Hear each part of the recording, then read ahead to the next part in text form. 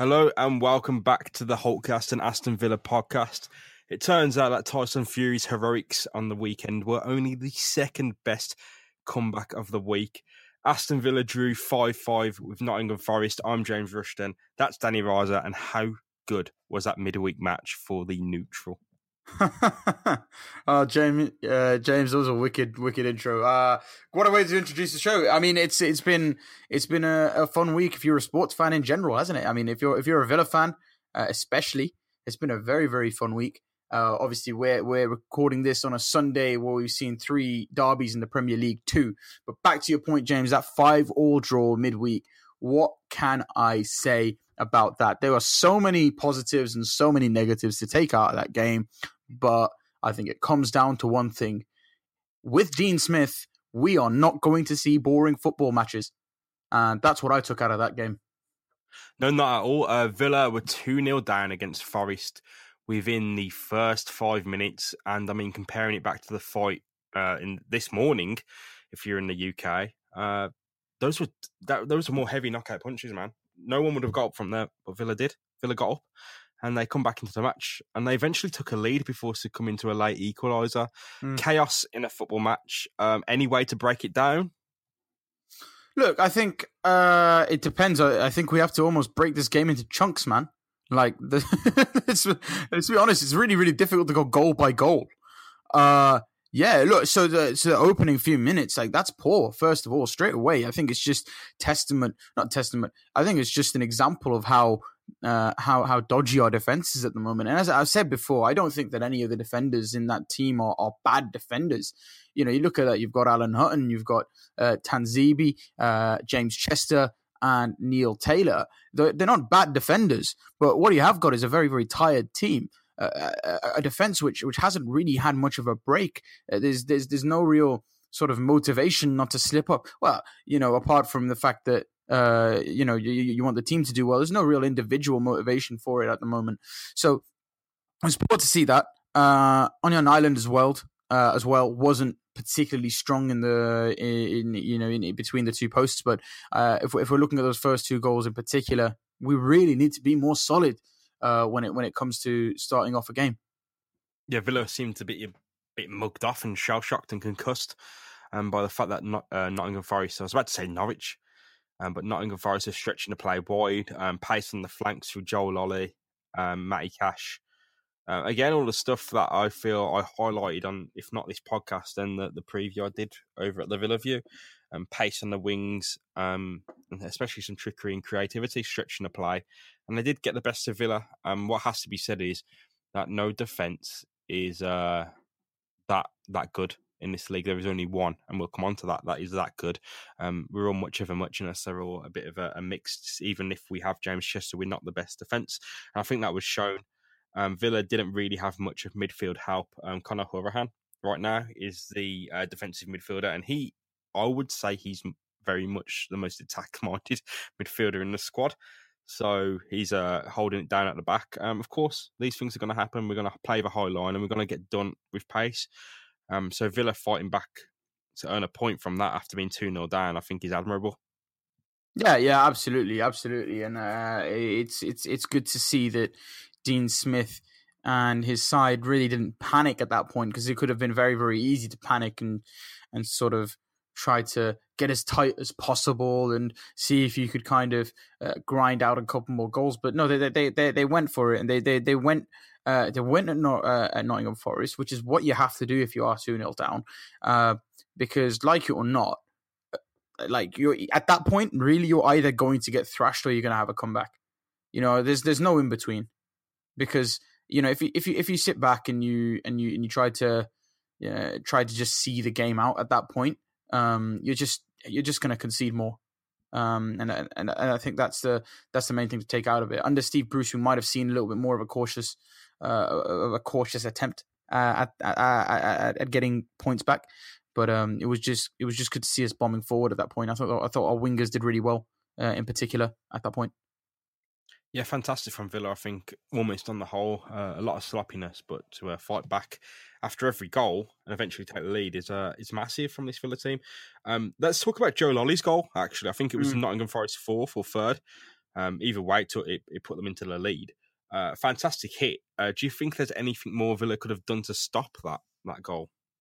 So Joe Lolly's goal, which, as you mentioned, he's saying it's the third one that Forest scored, right? When Forest went 3-3 all.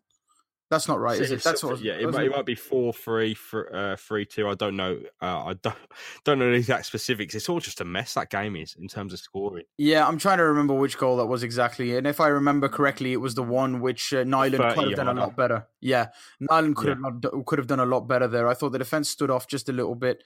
Shouldn't really have given him the chance to shoot.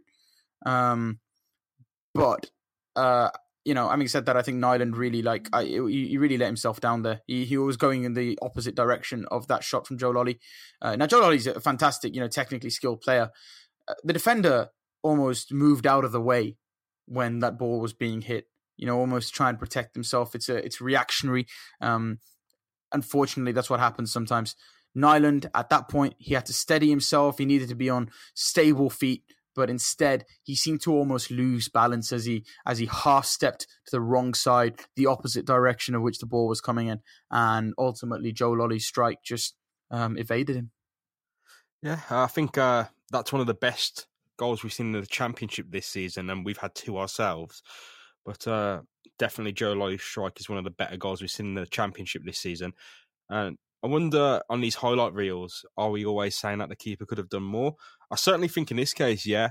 But his defence in the midfield certainly didn't help their goalkeeper out at all. I think he only had about half a second when he saw. I don't know if his vision was blocked or anything by the mess of players around Lolly who weren't really pressing, or if he even saw the shot at all. It seems by the time he did, it was far too late. So when he had a chance to step up, he wasn't able to. Well, look, it's almost very difficult to. Well, you know what? It is very difficult to try and explain. When you haven't got visuals. But what's happened is there's three midfielders there who all could have done a little bit better to close down Joe Lolly. He has essentially taken that shot through Jack Grealish and Glenn Whelan, I believe it was at that point. Grealish and Whelan there. I don't know if there's much more Jack Grealish could have done there. Whelan went in to meet Joe Lolly, but he just struck that perfectly, at the right time. So unless Whelan was willing to take a rocket to his thigh there, it was only really expected that Joe Lolly could have struck it from there. And it was a good strike. There weren't a lot of keepers that would have saved it, but I think what a lot of fans are saying is that they would have liked to have at least seen Nyland sort of, go in the right direction. Yeah, definitely. I think a lot of people see the angle and how close the ball is to him and are disappointed. But then again, I'd say, look how hard that shot is hit. And, there's a goalkeeper going against the best goals ever scored in the history of the game. Every single goal that he scored, there's a goalkeeper that it goes past. Sometimes they didn't get into him. No, of course. It might be Gigi Buffon. Whoever Barthez in the France goal when Carlos smashed it in, and that bending banana kick. And there's a goalkeeper facing up against every single good shot taken, and some of them are going to go in regardless, even if it is Buffon, Barthez. There's great shot stoppers in goal, so there we go. But at the end of the day, you do still need to question the keeper after letting in 5 goals, and it wasn't the only goal he could have done better on. You look at games and you think, keepers do make mistakes. They make errors, of course they do, because at the end of the day, when a striker hits their shot on target, it's them versus the goalkeeper, and there's always a chance the striker is going to win, and the keeper always could have done a little bit better. That's the thing.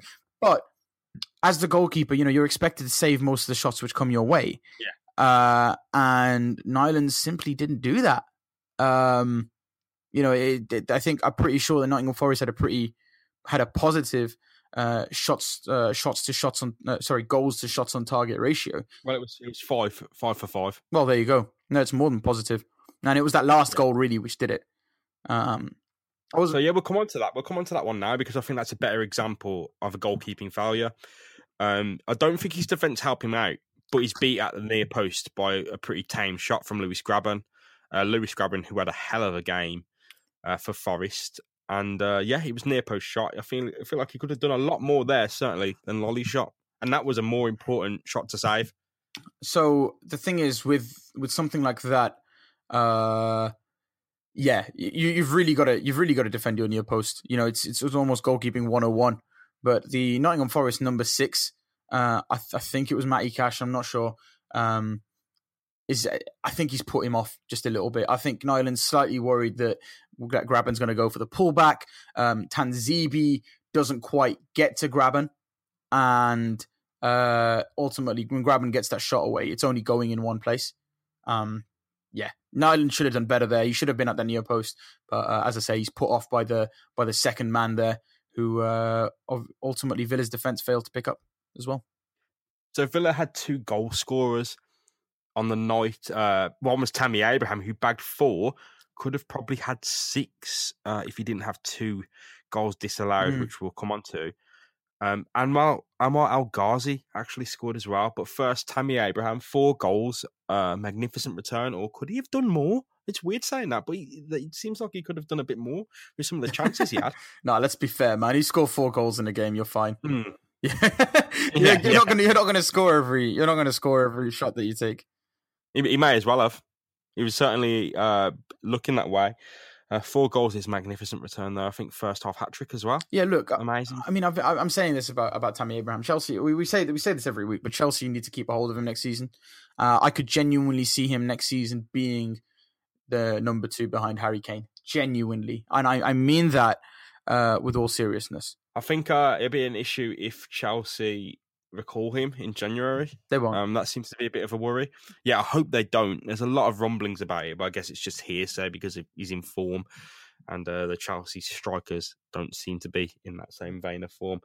But yeah, it'll be good to have him for the whole season. I really don't think there's much stopping Villa now. And Anwar Al Ghazi made a real statement for himself. He's been out the team. He came on and scored a wonderful goal. I think he had one offside as well, or disallowed for some reason. Yeah, there was 2. He did put it back in the back of the net, and it was disallowed. But his goal was fantastic. But Tammy Abraham, unfortunately, with the winning effort, it was removed. This was Villa 6-5, and it was pulled back for offside. And for the life of me, I can't see the offside. It was a goal mouth scramble. Yeah, no, it wasn't offside. I think Villa were a little bit hard done by there, but yeah, what can you do? Yeah, well, there's nothing you can do. Yeah. We'll come on to some more officiating decisions because there's some in the next game. But we've got a new feature, haven't we? We've got to give our match balls. Oh my gosh! Away, haven't we? There's 3 to give away. Yeah. For each match. So the math is: you do 1, I'll do 1, and we'll both do 1. So for Nottingham Forest 5-5, I want your player. Nottingham Forest 5-5. Is picking Tammy Abraham cheating? No, I don't think it is. Then, I'd be dumb to pick anybody other than Tammy Abraham. I don't care what you see in a match. If there's 5 goals and the striker has scored 4 of them, it's going to Tammy Abraham. Now, if there was a clean sheet, maybe it could have gone to a defender, but there is no way I could justify picking a defender. No. So I can explain my decision all I want, but let's just cut to the chase. 4 goals. His finishing was absolutely terrific. It was on fire. Tammy Abraham just basically tapped in every single thing that he got to him. So that's his job. That's what we need in a striker. None of this sort of feeling unlucky for yourself after every single opportunity that you get. None of that. Tammy Abraham buried every single shot that he took almost. So yeah, it's his. Mine has to go in that case to Anwar Al Ghazi, who came on with little time left and made a real impact. Scored a goal to put Villa in the lead. Unfortunately, it wasn't a lead for long, but he made it happen. And certainly, I can't look past him for my match ball. So are we not allowed to pick the same guy? Is that how this works? Wow, for the third one, I was going to say we give it to Tammy Abraham as well. Right. Okay. Yeah. I think that makes it. You can't not give that third one to him. So 2 for Tammy, 1 for Anwar, and I think that is probably the best representation we can do of that feature for this game because no one else is getting one, mate. Not one of them other Villa players is getting. Yannick Bolasie probably has a case, But and John McGinn certainly, but no one stood out like those two. Yeah, I mean, like let's look back at the statistics in that game. Actually, it's worth having a quick look, and just kind of like seeing how everybody did. I mean, Tammy Abraham with the 4 goals. Yeah, fair enough to him. Look, Grealish, Balassi, and Taylor all got assists, but I don't think anybody really sort of blew anybody away with them. Yeah, no, that's pretty much what I'd have to say as well. If you're not giving it to Abraham or you're not giving it to El Ghazi, you give it to Balassi maybe. But Tammy Abraham takes 2 awards and Anwar El Ghazi gets the first. Yeah. So I think that's perfect for the Nottingham Forest game, mate. No one else really did. You could, if you're giving one to Yannick Balassi, does it take away from Tammy's or Anwar's? And those 2 players had more of an impact than him. Yeah, exactly. Hold your hands up. But 5-5, Nottingham Forest, mad game. There's not a great deal you can take from it because Villa seem to learn their lessons for the next match. But before we get to that, mate, in the middle of the week, it was announced that Villa have signed former defender James Collins on a 5-week contract. What do you feel? It's an interesting one. I personally don't think he's going to play a game. It's just there for until Alfred comes back, surely. Yeah, I think he's there as look, if something horrible goes wrong and both Chester and Tanzibia are out for a game, then Dean Smith might have to put his hands up and go, right, fine, James Bree and James Collins, or Dominic Revan, who made the bench, by the way, against Nottingham Forest, and James Collins. Oh, he made the bench against Middlesbrough. Sorry, Middlesbrough, yeah. And Miller Jedinak did as well. And Miller Jedinak had literally just been cleared from injury like that. So Villa are really weak at centre-back. So the hands have been forced. They've got to give him the 5-week contract. And Collins, he's been training with Villa now, hasn't he, for a bit? So he's not an awful defender as well. He's more no-nonsense than I'd say Tonzibi and Chester, who like almost to play with the ball at their feet. But not a bad option.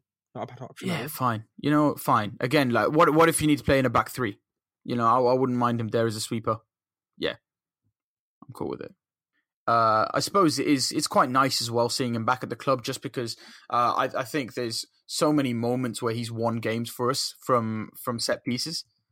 Not in a defensive capacity, but as a from an attacking capacity.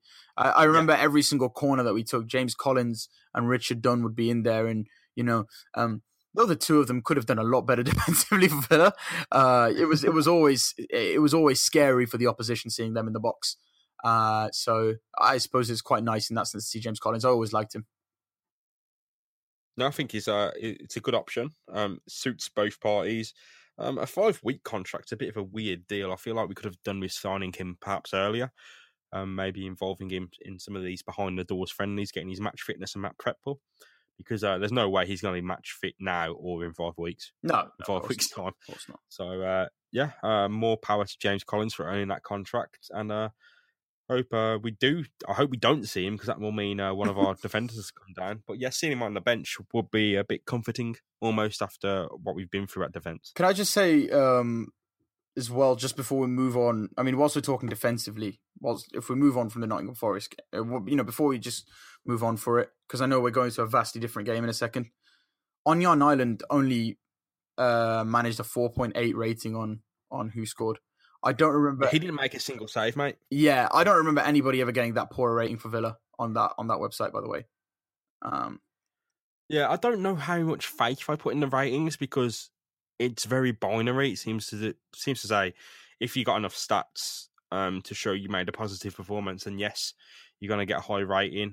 If you did all right, you're going to get these bland ratings in between. Everyone's going to be the same. There's no difference between anyone. And if you didn't make a save, say if you made one save, mate, it would have been about a 6.7. It'd have been rated. His performance would have been no different. What's funny to me is right, Nyland didn't make a single save, right? And we conceded 5. Pantilimon made 6 saves. Exactly. That's exactly my point. If he makes 6 saves, they still conceded 5. Okay, true. And it's 5-5.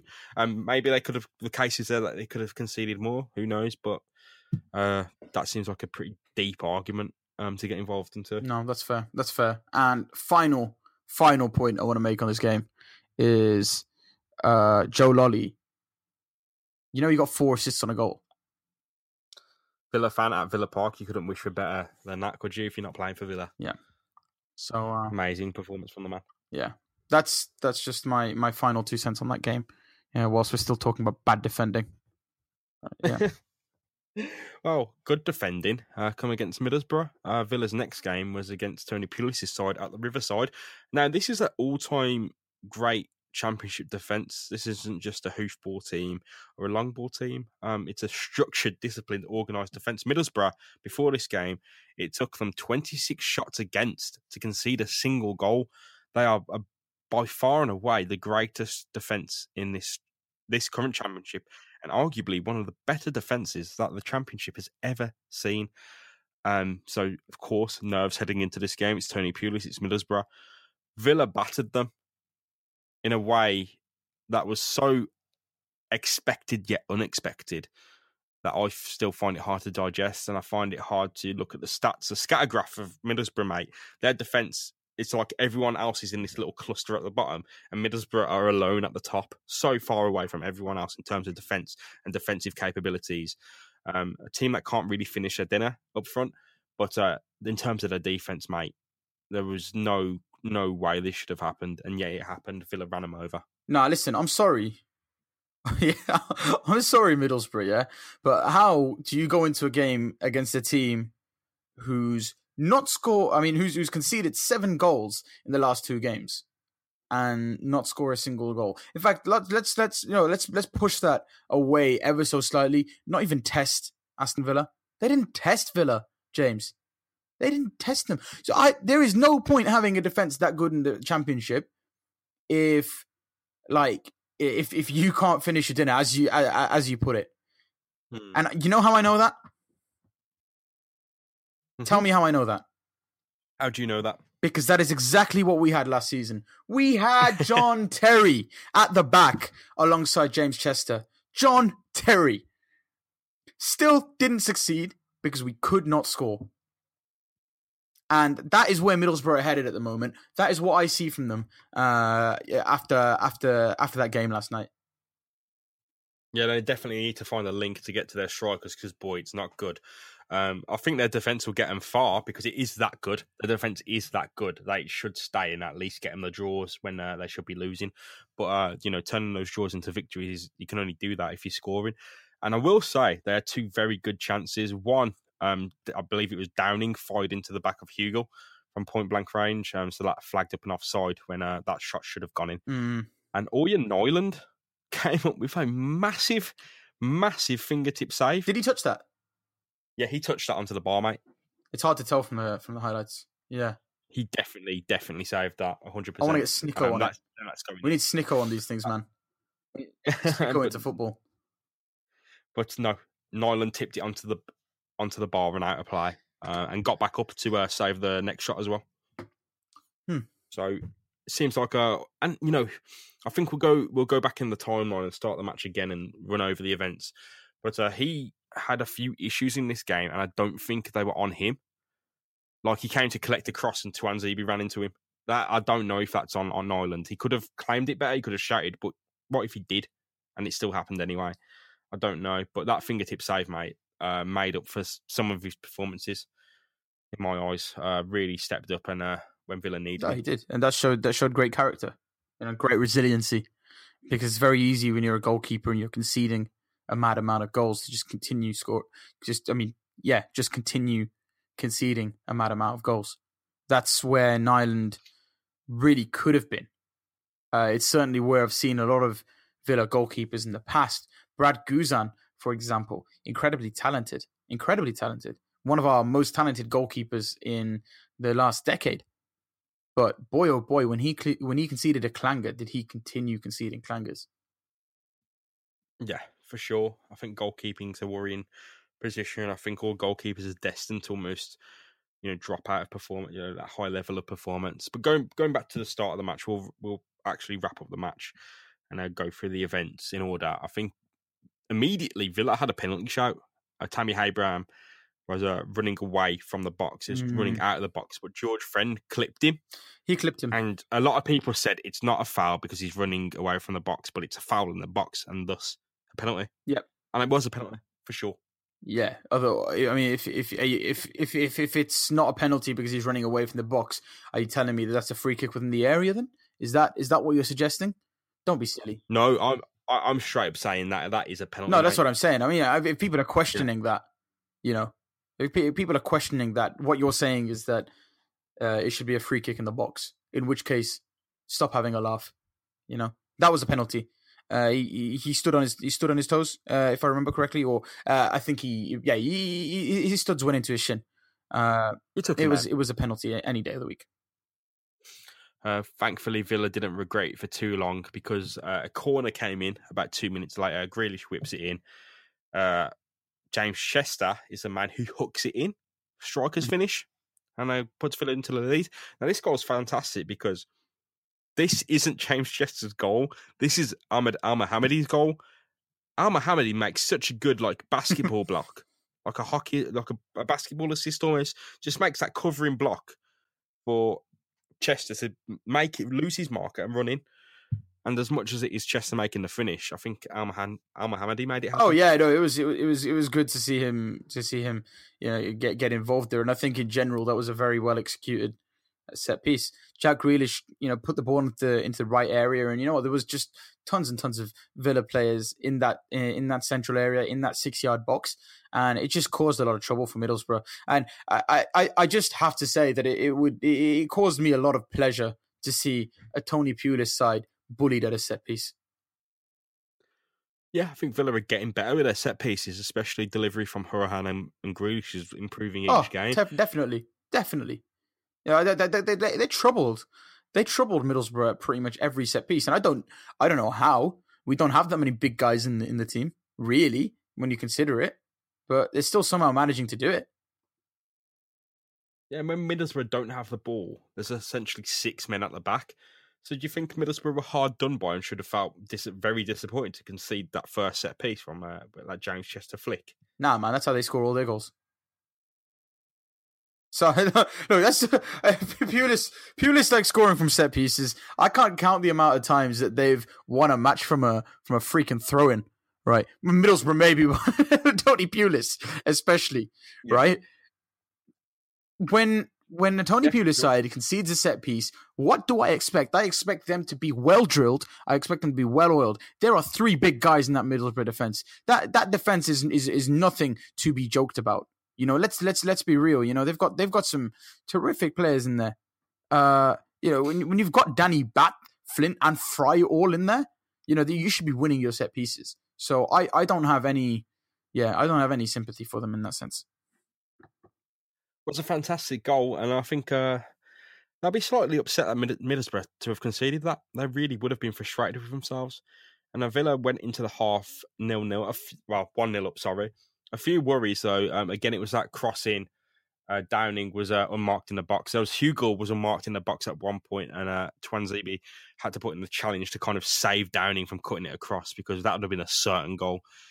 And the one we've already mentioned that was fired in off Hugo's back for an offside. That would have went in had it not cannoned off their own player. Villa come out 1-0 up. And it took them a while to get going, but when they did, it didn't stop. 2-0. It's another set-piece goal. And I don't know where the line is drawn here because it still looked like a planned thing, even though it looked like it had fallen apart. Very much so, because all the players stayed in that set-piece position, despite the ball going right back into the field. So my thought when I saw this goal, when I was looking back at the highlights, was we've just done Tony Pulis at a set piece again. Now it wasn't really a set piece in the traditional sense, but that was 3 or 4 passes after a corner. Yeah, the corner didn't go too well. It got headed out, but as you say, James, they stuck around in there. They did not panic and say, right, we're running back to our positions and essentially neutralizing any attacking effort that we had at that point. But instead, they trusted the team to whip another cross in there, and I have to say, fair play to them for for getting another goal. So Villa's set piece, one of their routines right now is a short Jack Grealish pass, kind of diagonal across the box to Conor Hourihane, who's running in to take the shot. Conor Hourihane took the shot and it bounced away. And I don't know if it was planned for him to bounce the shot away and then play it back into Balassi like they did, because it was perfect. And the players didn't run back to start defending like they would have usually done.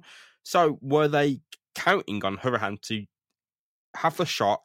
If it goes in, that's great. If it doesn't go in, stay in position. It's like it was all perfectly planned out for Hourihane to miss his shot, essentially. The ball bounced back and then they play it in, and it sounds ridiculous, but looking at it, those players were still on their marks. They weren't moving. They were waiting for it. That's what I wonder. And is it? Have I heard correctly that Villa are bringing in or have brought in a set piece coach?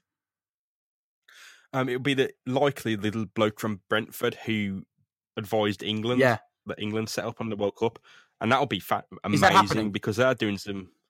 It seems like it would be going ahead at this point. Yeah. Right. Imagine that. Yeah. No, I think. Well, it just shows you how important Dean Smith sees set pieces as a traditional play the ball across the floor manager. And mate, that I can't get this out of my head. This second goal, I still don't know if it was improvised or planned out, because it certainly looked very planned out. Why don't you watch it back, man? I have done. I've watched it back 5 or 6 times, and the first time I thought, "Oh, it's improvised." The more I watch it, the more I think it's planned. I'm gonna look for it. Okay, right. So essentially, what happened was Grealish. So wait, so there was the free kick first of all, wasn't there? Right. Yeah. So it was actually a corner, right? Hourihane's passed it straight down to Grealish. Grealish has got running at the box. Hourihane has almost done this full sort of 90-degree movement where he's run from the corner flag around Jack Grealish. Yeah, as you say, he's hit the shot. It's a very, very tame shot. I think, to be honest, what he was trying to do there was to get that ball to trickle along there so that somebody else could give it a bigger whack. I think that's what Hourihane was trying to do there. But it's a still. Was he planning to do that? I don't know. I don't know. But what I will say is that Yannick Bolasie did a very, very good job of being in the right position there. He kept himself totally open. And that's how I think it was John McGinn. You know, the way that he was able to pinpoint Yannick Bolasie there was fantastic.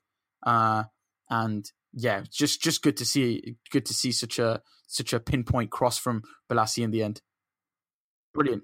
And the way Bolasie crosses in, it's like pinpoint and perfect, as you said, because if Abraham doesn't sweep that in, El Ghazi's going to sweep it in. Well, that's the thing. When you drill it at that pace, all you need is a touch. Yeah, and there's 2 people there on standby just waiting for it, planned to perfection. Villa's second goal, amazing. But I tell you what, credit has to go for Villa's third goal. What a fantastic strike that was from Glenn Whelan. A lot of he's been on the pitch all of a minute. His first touch is a goal. Scott Hogan is running at Middlesbrough like there's no tomorrow, and he looks like he's going to score. His shot is parried by Randolph, and it falls to Hourihane. He takes a touch, brings it back for Whelan, who strikes it first time with a fair bit of backspin, and it hits the palms of Randolph and goes straight in. Well, look, it's nice to see. He likes a good first time shot. Is that? I'm right in remembering that he hit it first time, didn't he? Or am I wrong? That's his first touch of the game. Yeah, yeah. You might remember another famous first touch goal from Glenn Whelan when the Republic of Ireland took on Italy years ago. Yes, it almost reminded me of that. He struck it with the same sort of confidence, didn't he? Now, Randolph should be doing a lot better there. But you know what? When you strike the ball powerfully like that, you never know, do you? You know, he's bought a ticket to the lottery, and yeah, he struck it so powerfully. Randolph's not expecting to shoot it from there, and inevitably he's fumbled it. Just good to see that from Whelan. Just good to see it. But he gets done over a bit, doesn't he, the keeper, because the shot goes through someone's legs, so he's seeing that as it's halfway through the box. And it's got these shots, it's like a knuckleball shot. It's not moving in the air. All the kinetic energy is released when it makes contact. So when it hits his palms, it starts spinning. It's gone. Yeah, absolutely. And you know what? I'm not sure what I think of Whelan at this point. I think he's doing what he's supposed to be doing at this point. I think he's there. I think he's working fantastic for Villa at this point. He's a good option, and I think that's what he is in the team. Like he's brilliant. You know, he's a good leadership figure, right? I don't think he should be starting. You know, or he shouldn't be our first choice central midfielder, but he's doing a good job of being a good option. And fantastically, it's like having RoboCop in the middle. RoboCop, just like laying down the law. Well, at times, by the book. I think he's more effective when you want to shut a game down later on. You know, later on in the game, I think the game can go ahead of him or get ahead of him. Sorry, just slightly when you get him on the pitch for 90 minutes. We've seen that happen. He doesn't quite have the legs for it at this level anymore. But you know, it's good to see that he thought positively at that point and struck the ball, because he could have very easily taken that and sideways past that and thought, you know what, we're 2 goals ahead. You know, let me do my job as a defensive midfielder. Let's just keep a hold of it. And it was good to see that goal. So yeah, the 3 goals for Villa, Glenn Whelan, amazing. Bolassi's cross into Abraham, spectacular. And of course, that first goal by James Chester, always coming and well deserved and well needed. Of course, Chester's coming for a bit of stick. So Trevor Hood again suggested the feature. Our executive producer, Trevor Hood, suggested the feature of the match balls. We're going to have to give 3 away again. I'll give one first. You give the second one. We'll come together for the third. My match ball, I'm going to give it to Yannick Bolasie. Yannick Bolasie, no, that's fair. I like that because, he made things happen, mate. Well, he was dancing all over the pitch really well. Got the assist, always looked dangerous, and grew into the game. I think he did a really good job against Middlesbrough. In your opinion, what made him better than every other Villa player on the pitch? Creativity, spark going forward, a bit of dynamism. I don't know if it's a negative that he didn't track back as much as Anwar El Ghazi. El Ghazi did a lot of good work in defence. It was hard to pick between the pair, but I think Bolasie stayed up enough to stay positive. He worked hard and really looked to spur it. You know, I don't know if he weren't playing, I don't know if Villa would have done the same thing. No, that's fair. I like that. I wonder who I would give it to. I really struggle with this one, to be fair. There's a lot of people you could. Oh, of course there is. A lot of people to go to here. Tammy Abraham did a good job again, didn't he? I'm going to give it to Jack Grealish. I just think he did his job so well as an attacking midfielder. I thought Villa attacked through the centre quite a lot. Excuse me, and I think that is very much down to Jack Grealish. I think he did a tremendous job in there, essentially. You know, his cross for the corner was good. His role in the second goal again was brilliant. You know, the way that he executed his responsibilities from that set piece, yeah, it was top quality. And I just thought he played a good game. So I'm going to give it to Jack Grealish. So the third one, we'll bring our heads together for a vote. You could say Glenn Whelan, you could say Scott Hogan, you could say Anwar El Ghazi. They all had really bright spells when they came on, all played during the match, sorry. I'm going to say Conor Hourihane. I don't know if I can agree with you there, man. I thought John McGinn almost did a better job in central midfield, but what makes you say Hourihane? Because I think his position has been a difficult one for him to adapt to. I think it was definitely his strongest game in that defensive midfield position. He looked like he bossed it, and he certainly was a threat from set pieces. A bit of ingenuity there. Looked to be the mind behind them all. I don't know. John McGinn? I'll give it John McGinn because... Should we say John McGinn? Yeah, I guess so. So are we basically just going for a number 3 here that we can both sort of agree on? Yeah. Yeah. Look, so if it's between Grealish, McGinn, and Bolasie, interesting one. Yeah, let's give it to somebody else. I'm saying McGinn because he's come back and clearly we were missing him. Clearly we were missing him in that midfield. And he's come back and he's helped us control things. And I have to give it to him for that. And I thought also the way that he pinpointed Yannick Bolasie for that second goal was fantastic. But I just have to say, you know, the way that he was combating in midfield, I thought that was the most important thing.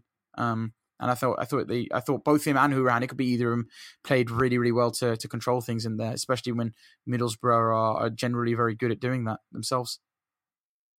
But I think you could have easily given it to El Ghazi, Hourihane, and McGinn.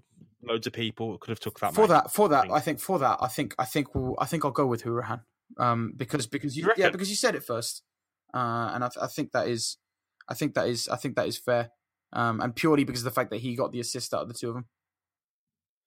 Okay, so we'll go for the Middlesbrough vote, the match boards, the men of the match, to Hourihane, Bolasie, and Jack Grealish, and I think that's fair. I think Anwar El Ghazi may feel a bit left out, but I really think Bolasie showed him up there. I think he looked really good. Hourihane looked boss, and even though it was a quiet game for Jack Grealish, he still managed to find his way of running the show. Yeah, he did, and I genuinely, again, it's just again seeing his stats and saying 2 goals and 2 assists, it just is not representative of what he does for the team. Is not representative of it at all. That corner where obviously Chester scored from, that's not going to count as his assist. It just isn't. But having said that, he created that, and he was really, really important in creating that second goal as well. Again, I have to say honourable mentions to Tammy Abraham, who did his job in finishing, and also James Chester did a good job at the back as well. Nyland come up with the big save. There's a lot of people who everyone kind of stood up for themselves. Tuanzebe, some shaky moments with Nyland, but he cut out a few important attacking passes. So yeah, I'm pretty happy with that.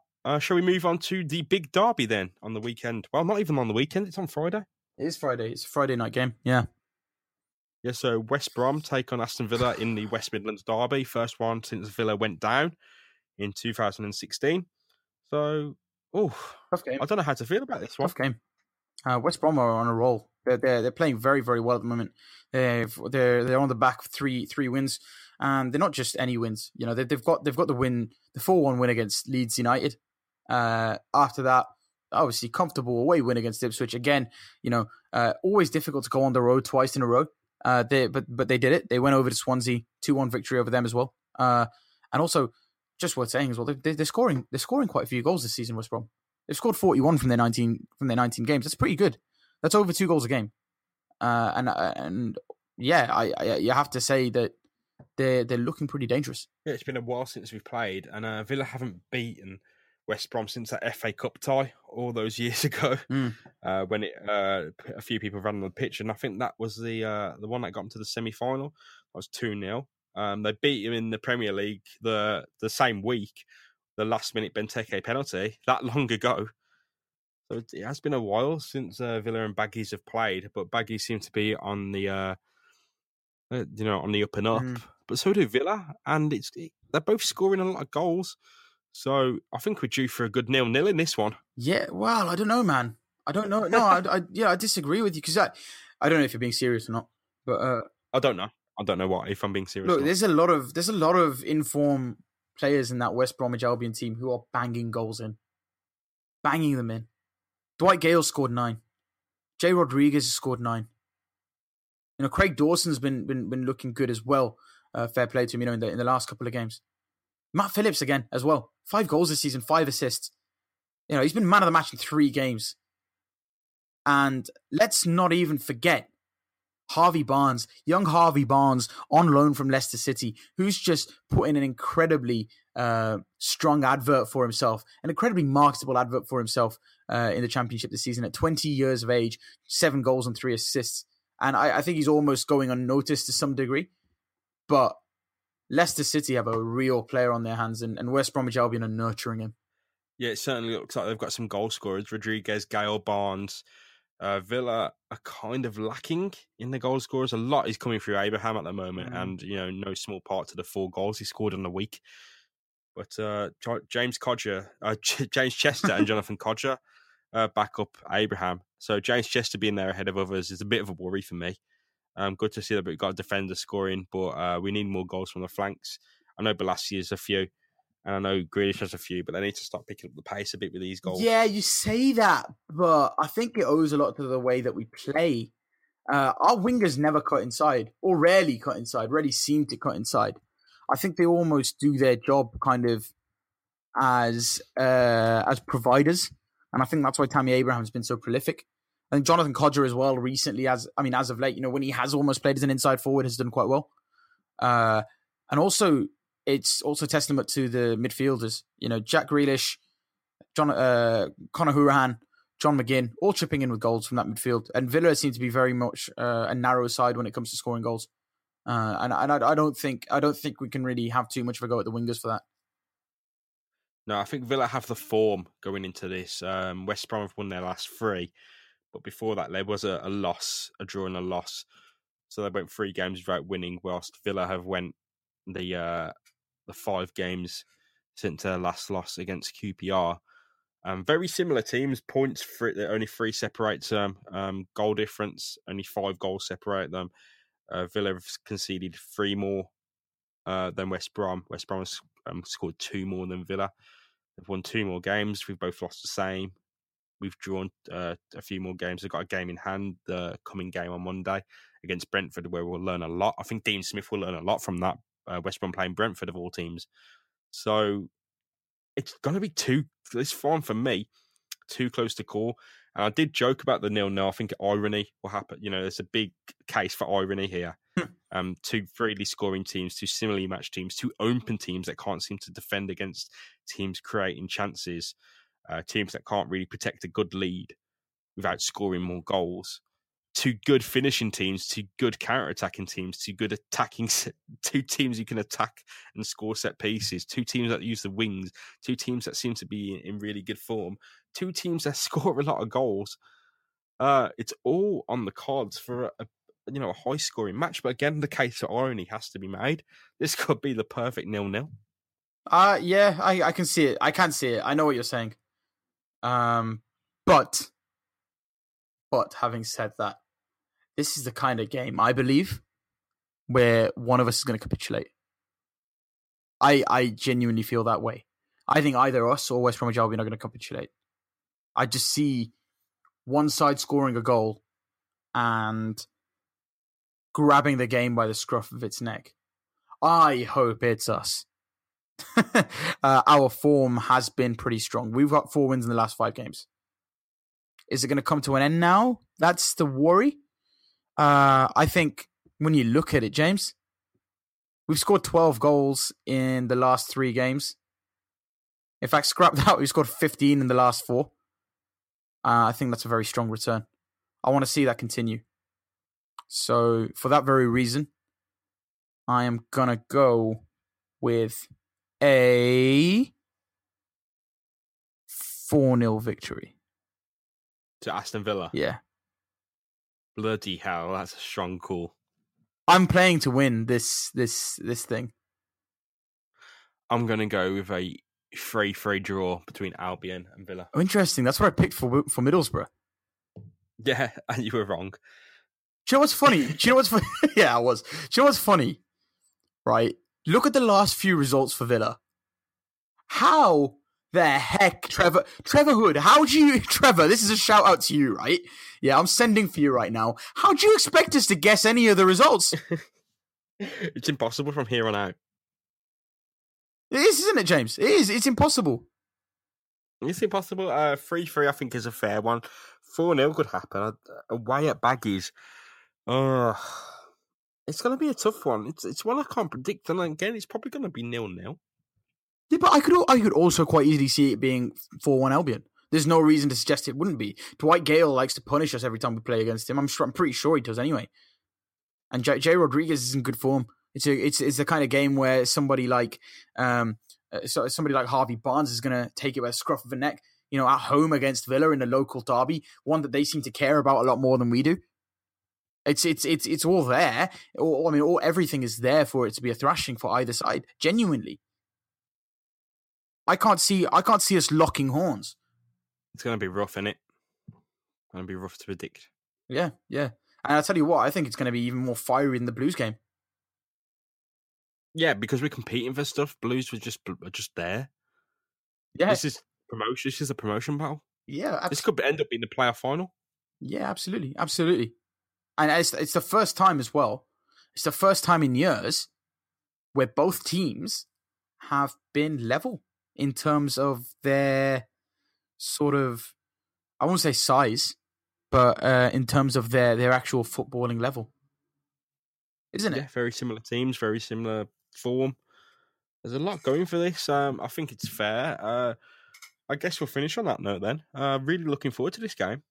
Yeah, listen, it's the biggest Villa Albion game in years, honestly. And I think this will be for more bragging rights than any of the games in the Premier League were. Oh yeah, for sure. Here's a proper derby coming up. Yeah. It could get fiery. I'm hoping for some turnaround. I'm hoping Villa bring the game. I hope it's more like the 4-1 win over Wolves than the return fixture when we succumbed at Molineux. But I really hope Villa can go back to the Black Country, get a massive win. This will be a massive win at the Hawthorns, and take those bragging rights home, because it's more important. It's a massive statement. This is West Brom one of the favourites to go up. West Brom are one of the best teams in this league. If Villa smash them to pieces, you're not just looking at Villa scraping into the playoffs or winning the playoffs. You're looking at Villa contending to be champions of this league. No joke. If Villa smash Albion, you're looking at the champions. Look, we've been talking about these we've been talking about these big fixtures coming up. We said the next 6, right? So far, it's 2 out of 2, right? 2 down, 4 to go. If we can get 4 positive results, out of these fixtures, then perfect. We take it a game at a time.